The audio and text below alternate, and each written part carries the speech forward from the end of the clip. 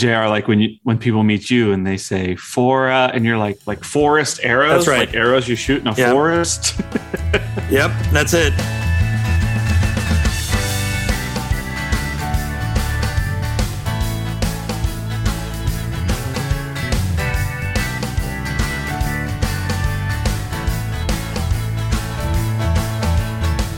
Welcome back to the Fascinating Podcast. This is episode number 312. I'm JR Forasteros.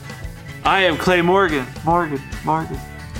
And friends, you know that sometimes our other co-hosts can't join us. Matt Michelatis is off doing fancy stuff. Kathy Kong will be along for the episode, but her internet crashed just after we finished recording our interview with author Brittany Della Cretaz, who we are so excited to talk to today. So Kathy will be along for the episode. But Clay, first of all, I think we might be in trouble. Oh, trouble? Dozens of feral hogs invaded Fort Bend County earlier this week and caused massive amounts of property damage. Fort Bend County is in southeast Texas, not very far from us, as the crow flies, as they say, as the hog runs. What is going on with feral hogs? I am not okay with this being like a theme of our show. Why do we have to keep... Are we just trying to be the tip of the spear here on what society needs to understand? We joined Twitter in mocking the man who suggested that he needed an assault rifle to protect his property from 30 to 50 feral hogs coming onto his property. And we said that's ridiculous and absurd. And yet it seems like this is now exactly what is happening.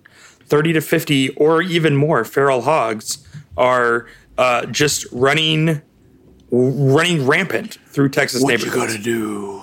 So these feral hogs, I guess they're feral, meaning like they didn't originate on some farm. Like they just That's correct. Were out there like in the woods. Yep. And then they just decided to like hit the town.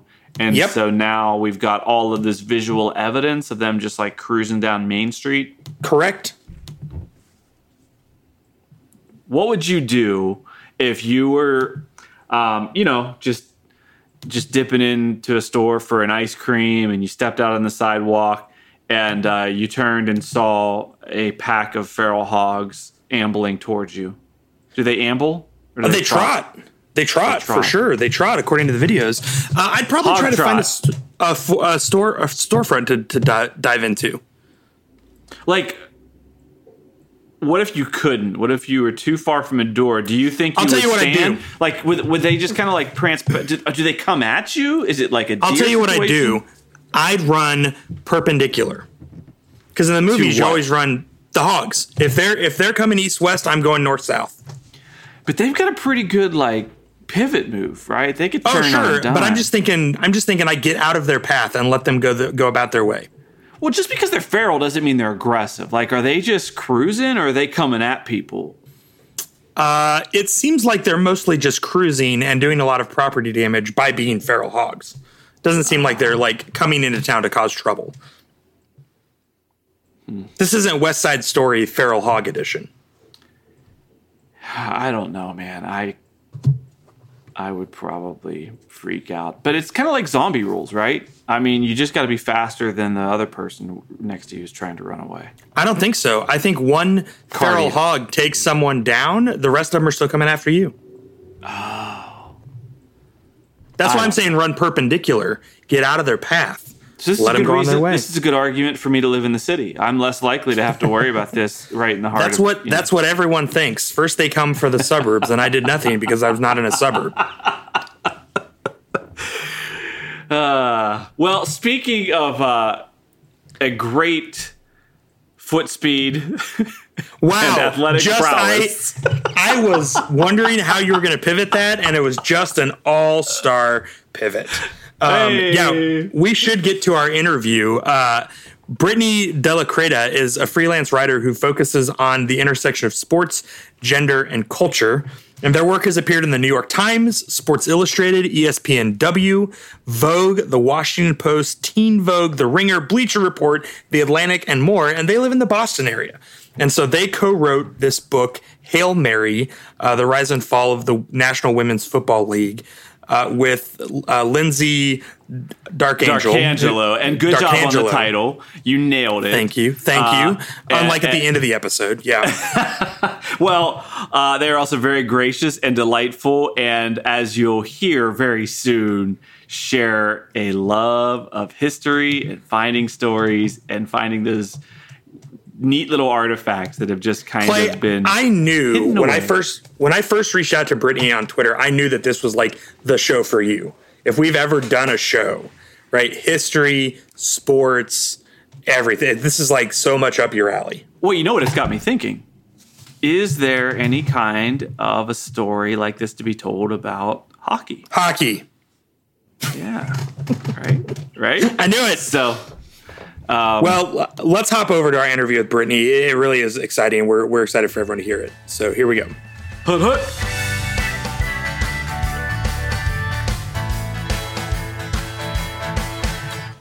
Our guest today is Brittany Della Cretaz. Brittany, welcome to the Fascinating Podcast. We're so excited to have you on. Thanks for having me. We always ask our first-time guests, what is something that fascinates you in your life? So this is actually related to my book that we're probably going to be talking about, but I am fascinated by history, and specifically about whose history gets told and the lenses that we don't hear. And so that is something that I am always looking for, is like gaps in the mainstream history and the way that we are being given stories and whose narrative we're hearing. Oh, I love that answer so much. I am pretty history obsessed, and I'm curious, Brittany, where did that come from? Were you always into stories? Was it something that you found as a student later on? Where did that interest in history pop up? Yeah, I mean, as stories, definitely. As a kid, I was an avid reader. I would escape into books. I had a best friend that would take my books away because she was trying to hang out with me, and I was like hiding under a table reading. So always into stories. I think I found history and came to history later, probably in college, and I found that I was always drawn towards finding out as much as I could about like whatever it was, whether it was my family history or like a topic that came up. I always kind of go down these rabbit holes and find all the weird stuff. And I think as I came to understand myself better, who I was, and also kind of power and society, I started having a lot of questions about who was telling stories and where people like me were in those narratives. And it's probably how I ended up finding my beat, my journalism beat as well. So you co-wrote this book. How did that come about? Are you friends? Did you like meet at the library, researching? Yes, we are friends. Lindsay and I met in a Facebook group for sports writers of marginalized gender, like, I don't know, 5+ years ago now. And we just kind of hit it off. We were some of the only openly queer people in the group at the time. So we just started messaging each other. And Lindsay loves football, plays football, writes about football. And I have never played it. I was a cheerleader in high school, so I came to game day culture and football culture through that. But the sport itself, I don't know a ton about. And whenever I had a football question, I would ask Lindsay. And I was writing a column about the current state of women's football. And being a history nerd, was trying to find a book. I'm like, what is just the history of women in this game? I want that context, even if it's not in my article. That's important for me to understand the context in which, I'm operating.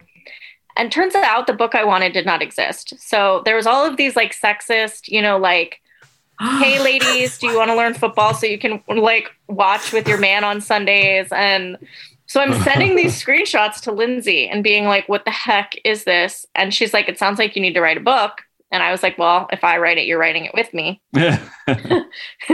And here we are. We wrote a book about women's football together. We did a thing. And that's Lindsay Darkangelo. It is. Say it? Mm-hmm. So it is, first of all, isn't it amazing when you stumble across one of those how has nobody written a book about this topics. Yeah. They're so rare when the intersection of what you love collides with no one's done this yet. It's just amazing.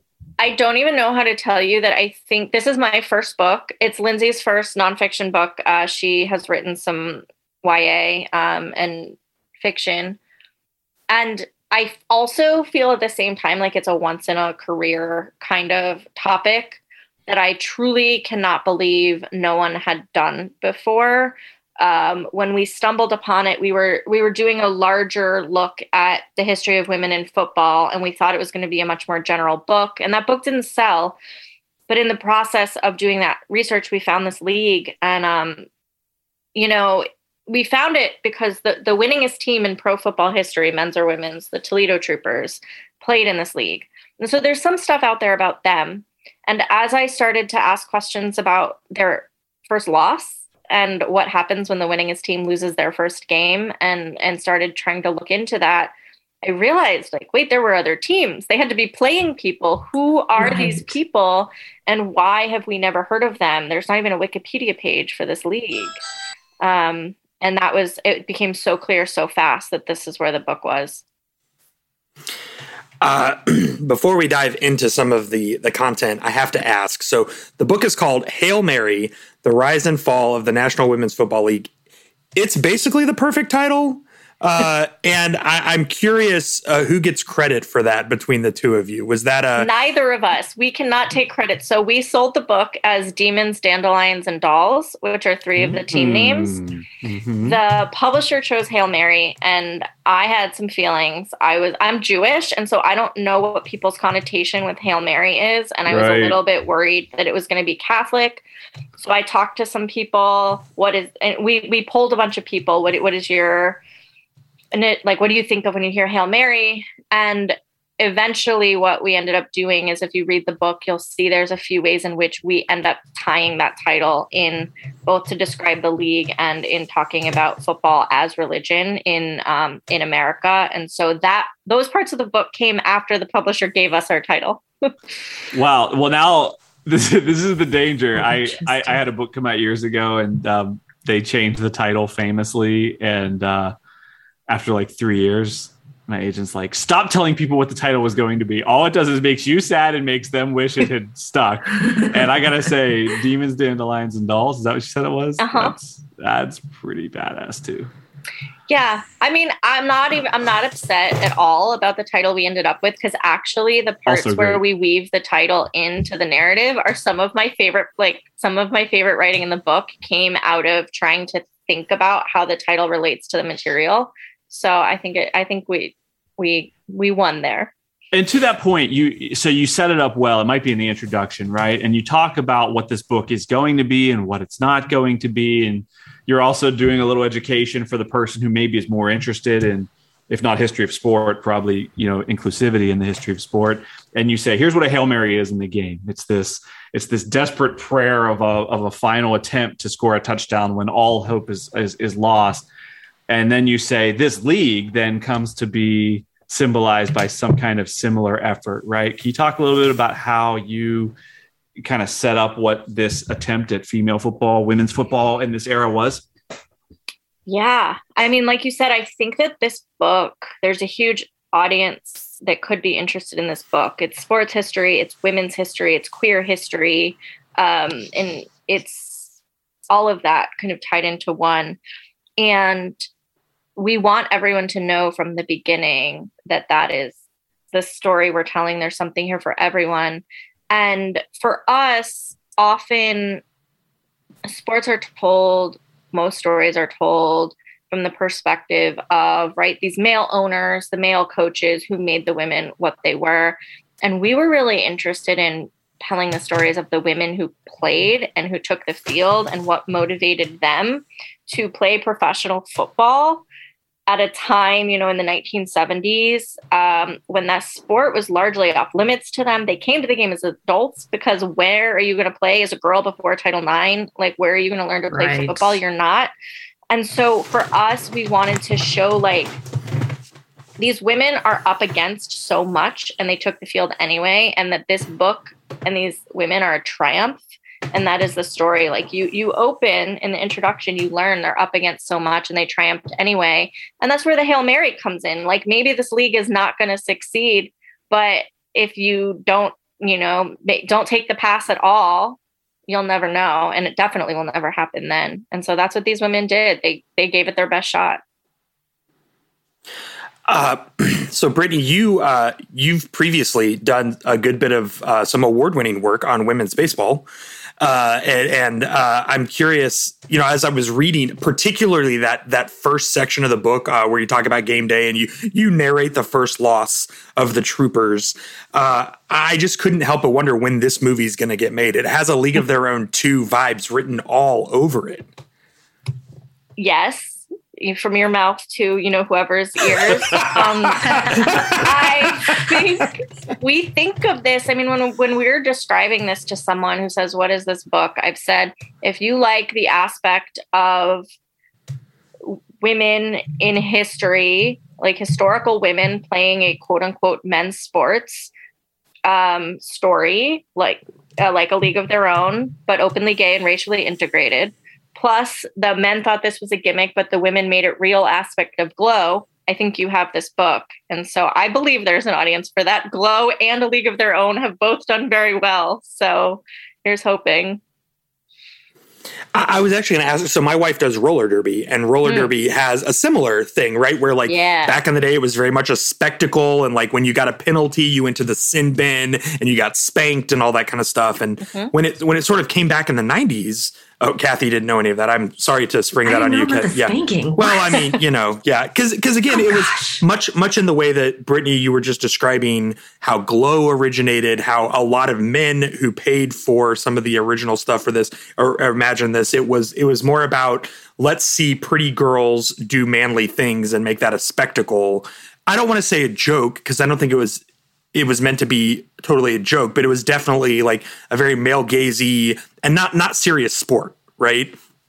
And it seems like again and again and again, the women who are actually drawn to participate in these things just completely wholeheartedly reject that. And if I'm remembering correctly, you even talk about how for the Oklahoma City Dolls, there were a number of women who joined and then like pretty quickly quit, who were like the more stereotypical, like, pretty or whatever, who kind of realized that what the rest of the women on the team wanted wasn't what they had sort of signed up for. Is that they wanted to play? Yeah, these women wanted to play. Yeah, I think so. To understand the origin of this league, you have to go back to the late 60s and a man named Sid Friedman. And Sid Friedman was a Cleveland-based promoter. And he did not discriminate in terms of what kind of things he was going to promote, no matter how gimmicky or out there. And he was really just about getting press and making money, whether it was he promoted some Miss Outer Space pageant where the winner would have a chance to go to the moon. We hadn't been to the moon yet. So there were he would try to help people break these ridiculous world records for things like I think harmonica playing or something. So a lot of kind of out there stuff. And that's where he came up with the idea to have a women's football team as a barnstorming venture, a la the Harlem Globetrotters, in which they would tour the country playing men's teams. And it was going to be a spectacle. I don't know whether he gave any thought to whether that they were going to actually win any games or not. He imagined tearaway skirts.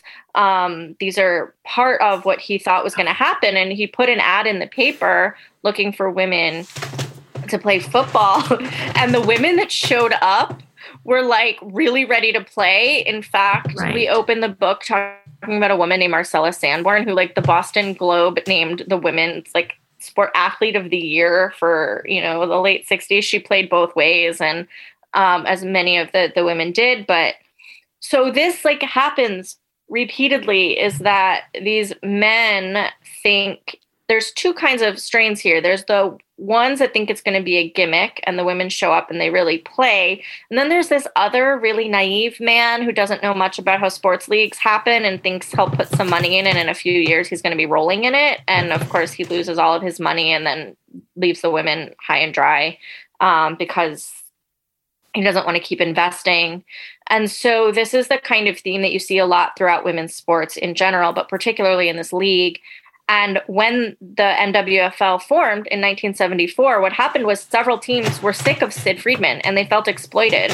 He sent hustler photographers to their practices and they were horrified. He asked the Troopers, who were the best team, to throw games because he didn't like them beating his teams, and that they were offended by this proposition. And so these women eventually pulled away from Sid Friedman to form a league in which they could take themselves as seriously as they wanted to. How do you think that it morphed from that idea of a barnstorming kind of a spectacle thing? Was it just sheer, like, these women showed up and they were like, well, you wanted people to play football. You asked for women to play football. What did you think you were going to get? Like, how did it become what it became? Yeah, part of it was just that. And I think the sheer number of women that were interested surprised Sid Friedman. And so he quickly pivoted from having this one barnstorming team to, well, what if the teams played themselves, played each other? And I don't think he stepped away from the gimmick aspect, but he started to think bigger and thought, what if we had the NFL, but for women? And he was hampered for a lot of different reasons. One was that he didn't really take them all that seriously. The other, I think he tried in an attempt to have control over this. It wasn't quite a functioning league, but he wanted it to be. He owned most of the teams. And so he didn't also have that much money. So he can't keep that many going.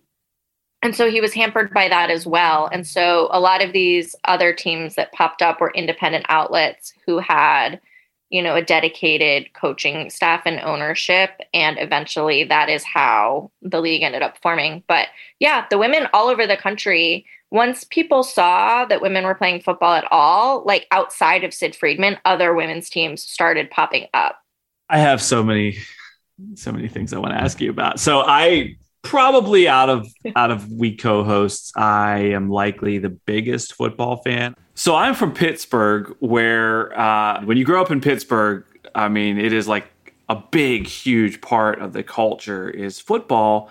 And literally, you talk about this one event, this one All-Star game that happened, I think back in like 1968. And I was laughing because it was it was late in the fall of 68 when the Cleveland Daredevils and the Pittsburgh All-Stars played. And it happened at Bethel Park High School, which is like 5 minutes from where I grew up. So this stuff is in my backyard. All of these stories, this goes through the 80s when I'm growing up. And I know none of these stories. So on the one hand, I'm just fascinated by how somebody who is legitimately interested in local history, Pittsburgh history, sports history, doesn't ever hear any of this stuff, right? And the one tie-in that I really wanted to ask you about, because we mentioned A League of Their Own earlier, and a famous character in that film, of course, is Jimmy Fox, who's played by Tom Hanks. And Jimmy Fox had been like an old, famous slugger who then takes on this role. In the story you tell, you bring up Marion Motley, who I think is a really interesting part of the story to discuss because for folks who don't know, Motley was in a lot of ways doing in football in the 1950s what Jackie Robinson had done in baseball, which is to break the color barrier. And Motley was a really famous running back for the Cleveland Browns, and his career ended, and he had always been one of those players who wanted to coach, and he could not get any coaching opportunities. And the 60s are coming and going, and Motley's just out there with all this ability. Jackie Robinson passes away in 1972. His last public remarks are like, when are we going to get a chance to coach? And so Motley finally, in this league, finds this opportunity to coach. And so the inclusion is coming from all different directions here in this part of the story. But it's just a lot of marginalized people who really, to your point, are not trying to look at this as a gimmick. They are really looking for a chance to play real football in a real league. So can you just kind of talk about that trajectory? Like we already talked about Friedman and how his circus, I think you called him P.T. Barnum, you know? So as the 70s are going along and more Title IX conversations and inclusion conversations are happening, what are some of the things that are happening maybe in the larger social context that intersects with the stories that you tell about this football league? There's so much happening at this time. And I think so. Marion Motley was one of the ex-NFL players hired by Sid Friedman. There was a couple more. He did this for promotional purposes. He had NFL player names attached to his teams, and he thought that was going to give him publicity. So I didn't, Sid Friedman has passed, so I can't ask him. But what I gather from the way he worked was more about, whatever was going to bring the publicity rather than, breaking these barriers for Black coaches. But you're right. These coaches were given opportunities. We believe the first Black coach in pro football history was in this league. His name is Bob Edwards, and he coached the Los Angeles Dandelions.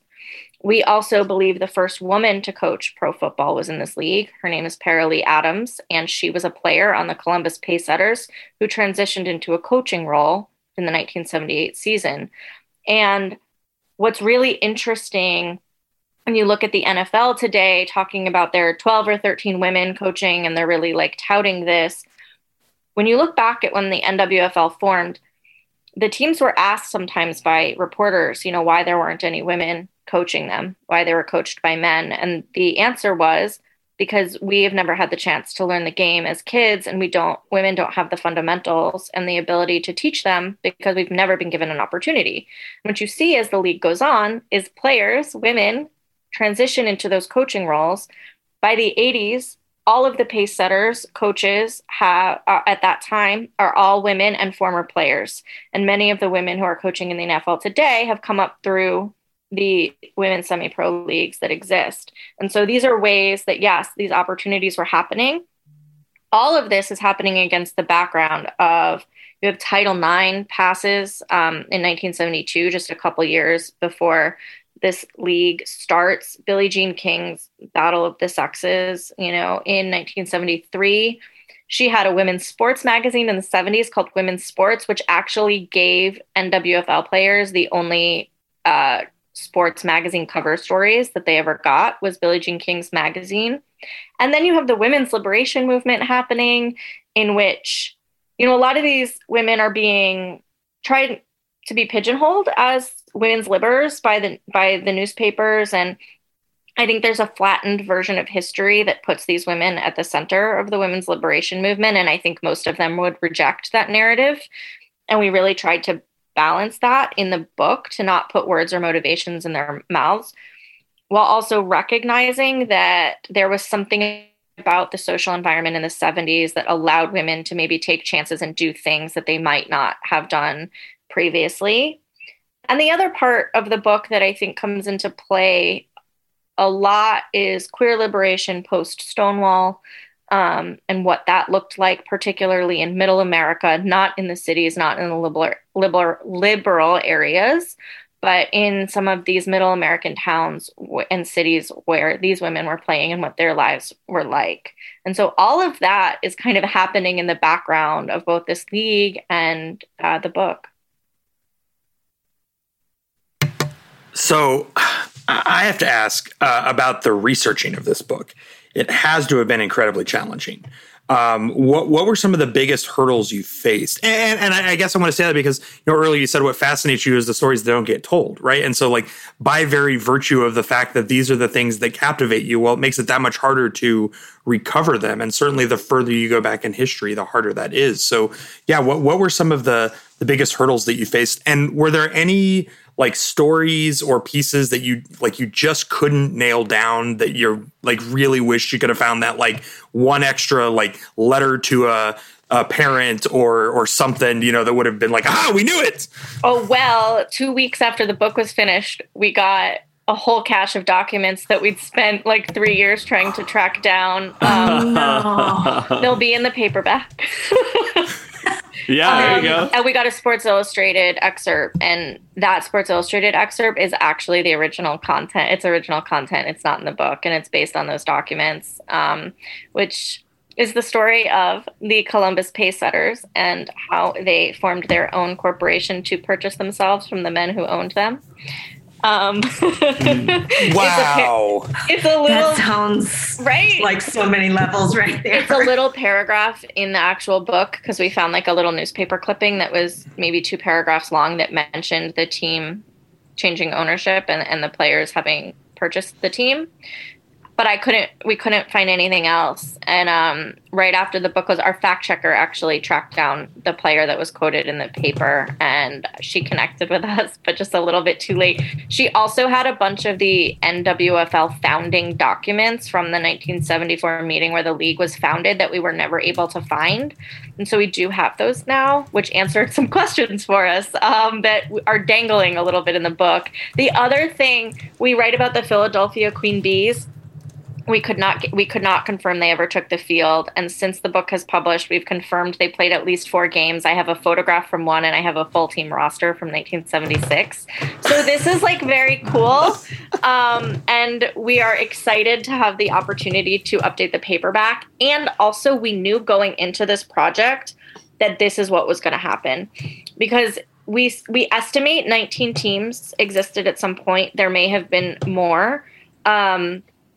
And if you think about over 14 seasons, thousands of women went to a practice or played in even a single game. And so there's no way to tell that whole story. There's just not. There's never going to be. And so we knew from the beginning that there was going to be a point when we had to just like call it and say, this is going to be what it is. And we hope that people build on this work. That's what we really hope. So I will say that the most challenging part was that there was a lot of coverage of the teams in the beginning. And like, that's where you get the names from. You know, the newspaper, you find a player name. And then if you track them down, they have the game day programs. And then you have a full roster. And then you work from there. You know, you build backwards. There was always, every team had like the one player who saved literally everything and had the box with all the newspaper clippings and all the playbooks and everything. And once you found that player, you were pretty golden. But I will say what was really hard was researching the 80s, because they stopped writing about the league once the novelty wore off. And so we don't know a lot about those years of the league. And I would really love to know more. And the other piece is that we reported a lot of this in the pandemic. So we had planned to take a trip to a couple cities and access non-digitized archives, and that just could not happen. So we know that there are gaps probably in the research that are fairly easy to find if we have the archives, and we just were not able to get to those because of timing. Well, and you could just see this happening, right? Somebody hears a podcast episode, somebody reads this book, and they say, hey, Mom, that football league, and then that's the individual that has this, you know, stockpile of an archive or something that'll be able to be surfaced. And if somebody wants it, we've got it here, you know, in some trunk in the middle of Iowa or something. So it's a box, that's such a fun trunk. It could be a trunk. Yeah. Nobody has trunks anymore. Brittany, did you have a favorite player that you were able to interview? I have different players that are my favorite for different reasons. But if we're speaking strictly of like, I think she's the breakout star of the book, if social media is to believe and be believed, which is, her name is D.A. Starkey, and she played for the Dallas Bluebonnets. And she was hilarious. She probably has all of the best lines in the book. And the reason I mention her, though, as well is because I think personal reasons I connected a lot with. I was in the process of leaving my husband. I actually asked for a divorce about a week after I spoke to Starkey for the first time. And, you know, Lindsay and I are both queer, and we knew that probably some of the players were queer as well, but we didn't know whether A, they were going to want to talk about it, or B, if they saw it connected to their time playing football at all. And Starkey was the second interview I did for the book. And 2 minutes into the call, she stops me and just says, "You know, we were all gay, right?"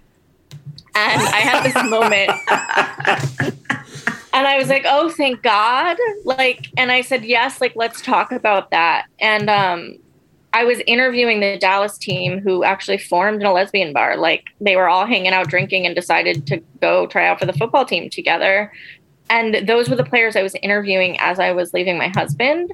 And they, you connect differently with sources when you're recording a book. And I'm connecting with my elders at this time that I'm having this major shift.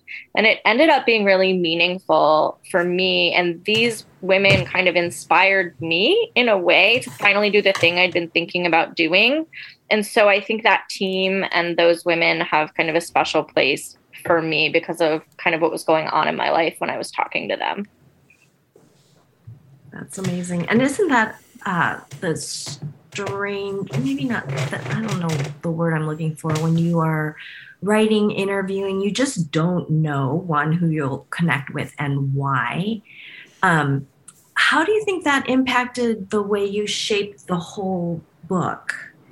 Do you feel like that interview, what you were going through personally, did that make its way through as you were researching, as you were writing? Maybe. I will say that it was really important to me and Lindsay not to erase the queerness. It's very easy to write this book and never talk about the fact that these players were queer. But as queer people, we're really aware of the fact that our history is often invisibilized and erased, and that we have always existed and we've always been here. And the fact that these teams served as a safe space for these women to be who they were at a time when the world was hostile to them, I think is a really important function of that book. And so that was at the forefront of our mind as we were writing, because we wanted to make visible our own community's history as we were writing, right? We want to not straight wash the book and be able to see ourselves reflected. And so I think the fact that we were both queer meant that also the players, if a player would come out to me, I would come out in return so that they knew that, and I would let them know that Lindsay was also queer, and that way they knew that we were safe. But at the same time, we are both white writers, and I wonder if some of the players of color might have spoken to us differently about their experiences on the team and with their white teammates if we had been not white. And that is something I wonder if someone else, if a Black woman was interviewing some of the Black players, if they might be more candid or speak differently about their time in the league. And that's the pace where we can try to be as objective, quote unquote, as we can be, right, but that we are also going to be limited by and influenced by our identities and how people relate to us as we interview them. Sure. Well, and that's why I appreciated how you included Marion Motley's story. And then early on in the book, you talk about kind of the promotion, the advertisements, and then you mentioned the billboards and how there are fake players because the ads have to appeal to this pretty much white male gaze. And so what they're expecting is white women who look a certain way.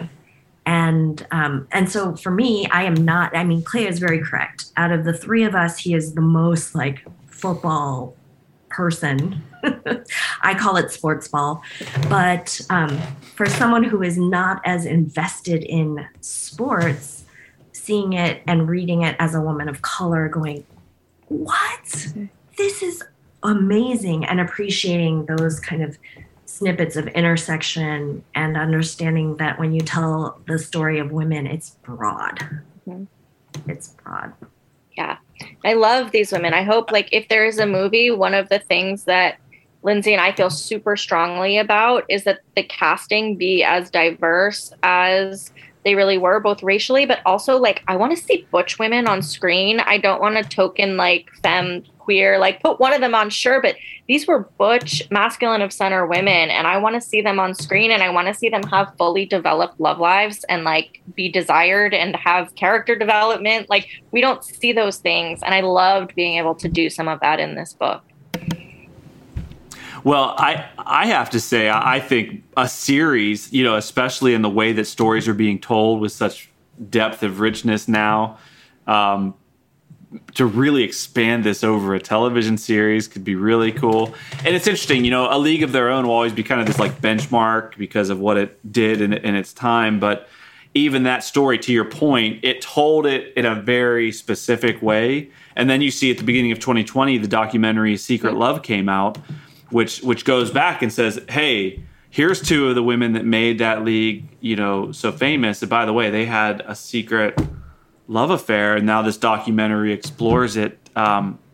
Terry Donahue and Pat Henschel, that was definitely not talked about, right, in the original property. So you can, one thing from the anonymity and the way that this has been buried, all this history, if you get a chance to tell it in a larger way, I think that'll be really powerful to kind of do it over a long form where everyone is explored and we meet all these characters. And I got to speak to Pat Henschel before Terry passed, because we talk about how I like to write like the pieces of history that you're not seeing. And I actually wrote a piece about the queer women who played in the All-American Girls Professional Baseball League.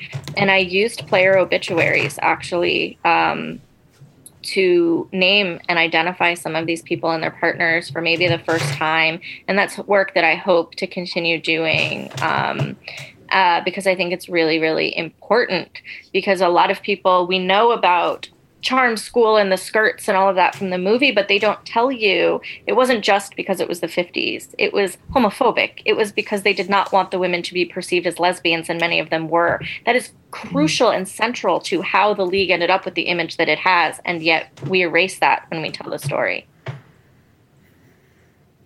It's powerful stuff. Well, you're talking about where your future work is going. We certainly look forward to it. Let's just finish with a thought maybe. Probably a lot of people, whether they're football fans or not, became familiar with Sarah Fuller, who is actually from right down the road from JR and I here in Dallas, from Wiley. She became a kicker for Vanderbilt, and that was, for a lot of people, the story of like, oh, there's this college athlete who is playing and she's kicking points and all this stuff, and building on this long legacy, right? But when we talk about kind of where football is now, with a lot of the controversies from both the NFL and what you see women's football, probably a lot of people are wondering, wait, is this stuff still happening? Are there still leagues? Can you just speak to that a little bit? There are 4 or 5 women's semi-professional leagues in the U.S. It is shocking how little has changed in the past about 50 years. I've interviewed players that are playing today, and I've interviewed players that played 50 years ago, and in some ways their quotes are interchangeable. I could slot them in and you wouldn't know the difference. And what I mean by that is these are people who are at the top of their game. They're the best in the world at what they do, and no one is watching them. No one is going to the games. And most people don't know that their teams even exist. They are working full-time jobs, paying to play the sport that they love. These are things that are... And there's not even like an Olympics every 4 years for them to get that 2 weeks No, there's of glory, nothing. Right? There was a documentary called Born to Play. It's streaming on Hulu and maybe Netflix right now about the Boston Renegades. And they are what I call the modern day Toledo Troopers. They are the best women's football team in the world. I'm lucky to be local to them and get to actually go to their games and watch them play. And they're incredible. And it's such a shame. I think about how many great athletes we are denied the ability to watch achieve to the fullest extent because they haven't been given the same access. But most major cities have a women's semi-pro football team. So if you're interested in this, if you look it up, there is probably one in your city.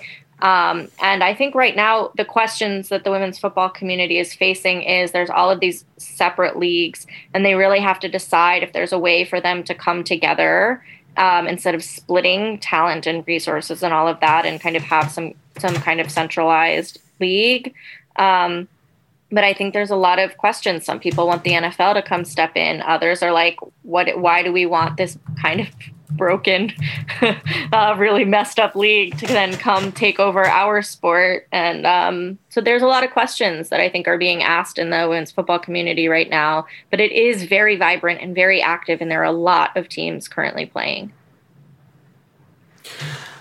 I went ahead and took the liberty of looking up some of our local leagues co-hosts. Kathy, up in Chicago, you've got the Chicago Force. We do. They're you can good. Go see. Oh, Clay, you and I have the Dallas Elite. I'm excited about going to see a game of them. And then our co-host, Matt, who's not on, is from Portland. And so he has the Portland Fighting Shockwave. And like Brittany said, pretty much if you're near a major city, you're going to have a team. So go. The Pittsburgh Passion. They're pretty good too. Brittany, thank you so much for joining us. If our listeners want to follow what you're doing online, what are the best places to send people? Either Twitter or Instagram. I'm at Brittany DLC. Love it. All right. And then I actually found your website very helpful as well. A lot of your previous works are listed there, some of your articles that folks can read as well, while they're rushing out to buy the book Hail Mary wherever books are sold. Not to be confused with Andy Weir's Project Hail Mary, which was also great, but a very different book. Not at all. At all what you're expecting if you listen to this interview. More actual outer space than Sid Freeman's. Yeah. That's correct. There is actual outer space in that one. Sci-fi. Brittany, our last thing we always do is invite our guests to share something that's fascinating us this week as a way to point our listeners to. So we'd love to invite you to do that. We'll also let you go last since we spring it on you. So, Clay, why don't you tell us what's fascinating you this week? Yeah, well, I got to have a fun little birthday hangout earlier this month with JR and Amanda. And Jen and I, we had this game JR had got us called Time Stories. And I don't know, it's been sitting here for what, JR? Maybe it was like pre-COVID we were going to play it. And it's one of those games, it's a card exploration kind of game where it takes a long time. So we figured we'll set this up and we'll have it. And the idea is kind of like if you combined Quantum Leap and like Choose Your Own Adventure, then the people that are involved kind of go into this exploration. So you have to go back in time and you land in this like old 1920s asylum, and you have to kind of piece together what's happening by the decisions you make. And you just kind of get to talk about it as a group. It was really fun, JR, since you're very much included in what's fascinating me. I really liked it as a hangout game. And even the box is designed so you can kind of like put it back and pick it up at a later time. But you kind of finish that story and then you can move on to the next story and do it like that. But I don't know what your experience was, but it was a very similar. I'd say the other mechanic that really sold it for me that you did not mention is that you almost certainly do not have enough time in the game to solve the mystery the first time through. So you have to actually like reset everything and travel back again. Yeah, it's like a respawn. And so now you have new information. But like if you had to pick that person's pocket to get a key to unlock that door over there, you have to do that again because you've like gone back in time again. So very fun. Or don't go down that corridor. We know that's useless. And okay, we're together. Really cool. So, yeah, very fun. Time story. Kathy, what about you? So I have been looking for something new to watch on Netflix that does not require much thought. And I'm coming across this whole world of Christmas movies I did not know existed. Oh, there's some bad ones. I mean, most of them are bad. It's like really bad. So I'm trying to look up the name and I'm not fast enough, but there are a couple new ones on Netflix. There's one like Brooke Shields is in it. I haven't seen Brooke Shields in forever. So with Carrie Elwes. Is that what it is? I don't even, something about a castle. Christmas, I don't know. So I'm just fascinated. I've not watched, I probably have, but I don't know. The Hallmark, like they have this whole, like that's a thing. So I'm fascinated by this, and I'm finding that a lot of people I know love these movies. And I'm fascinated because a lot of them are like deep thinkers and like justice oriented, but then like Christmas time comes and it's just like mindless, dumb entertainment that is formula and like all of this stuff. So I'm just kind of fascinated by all of that. I'll probably watch a few more bad ones while I bake, and then I'll need to find something a little more substantial. And back to Squid Game. Nice. Back to Squid Game, yes. I'm going to throw out a game as well in honor of talking about football this week. It's a game we've had for a long time, but we broke it out again over the weekend. It's called Space Team. It runs on a 5-minute timer, and it's cooperative, so it's fast and it's hilarious. It involves a lot of shouting and laughter and collapsing in an exhausted funk at the end of the 5 minutes, and then immediately wanted to play again.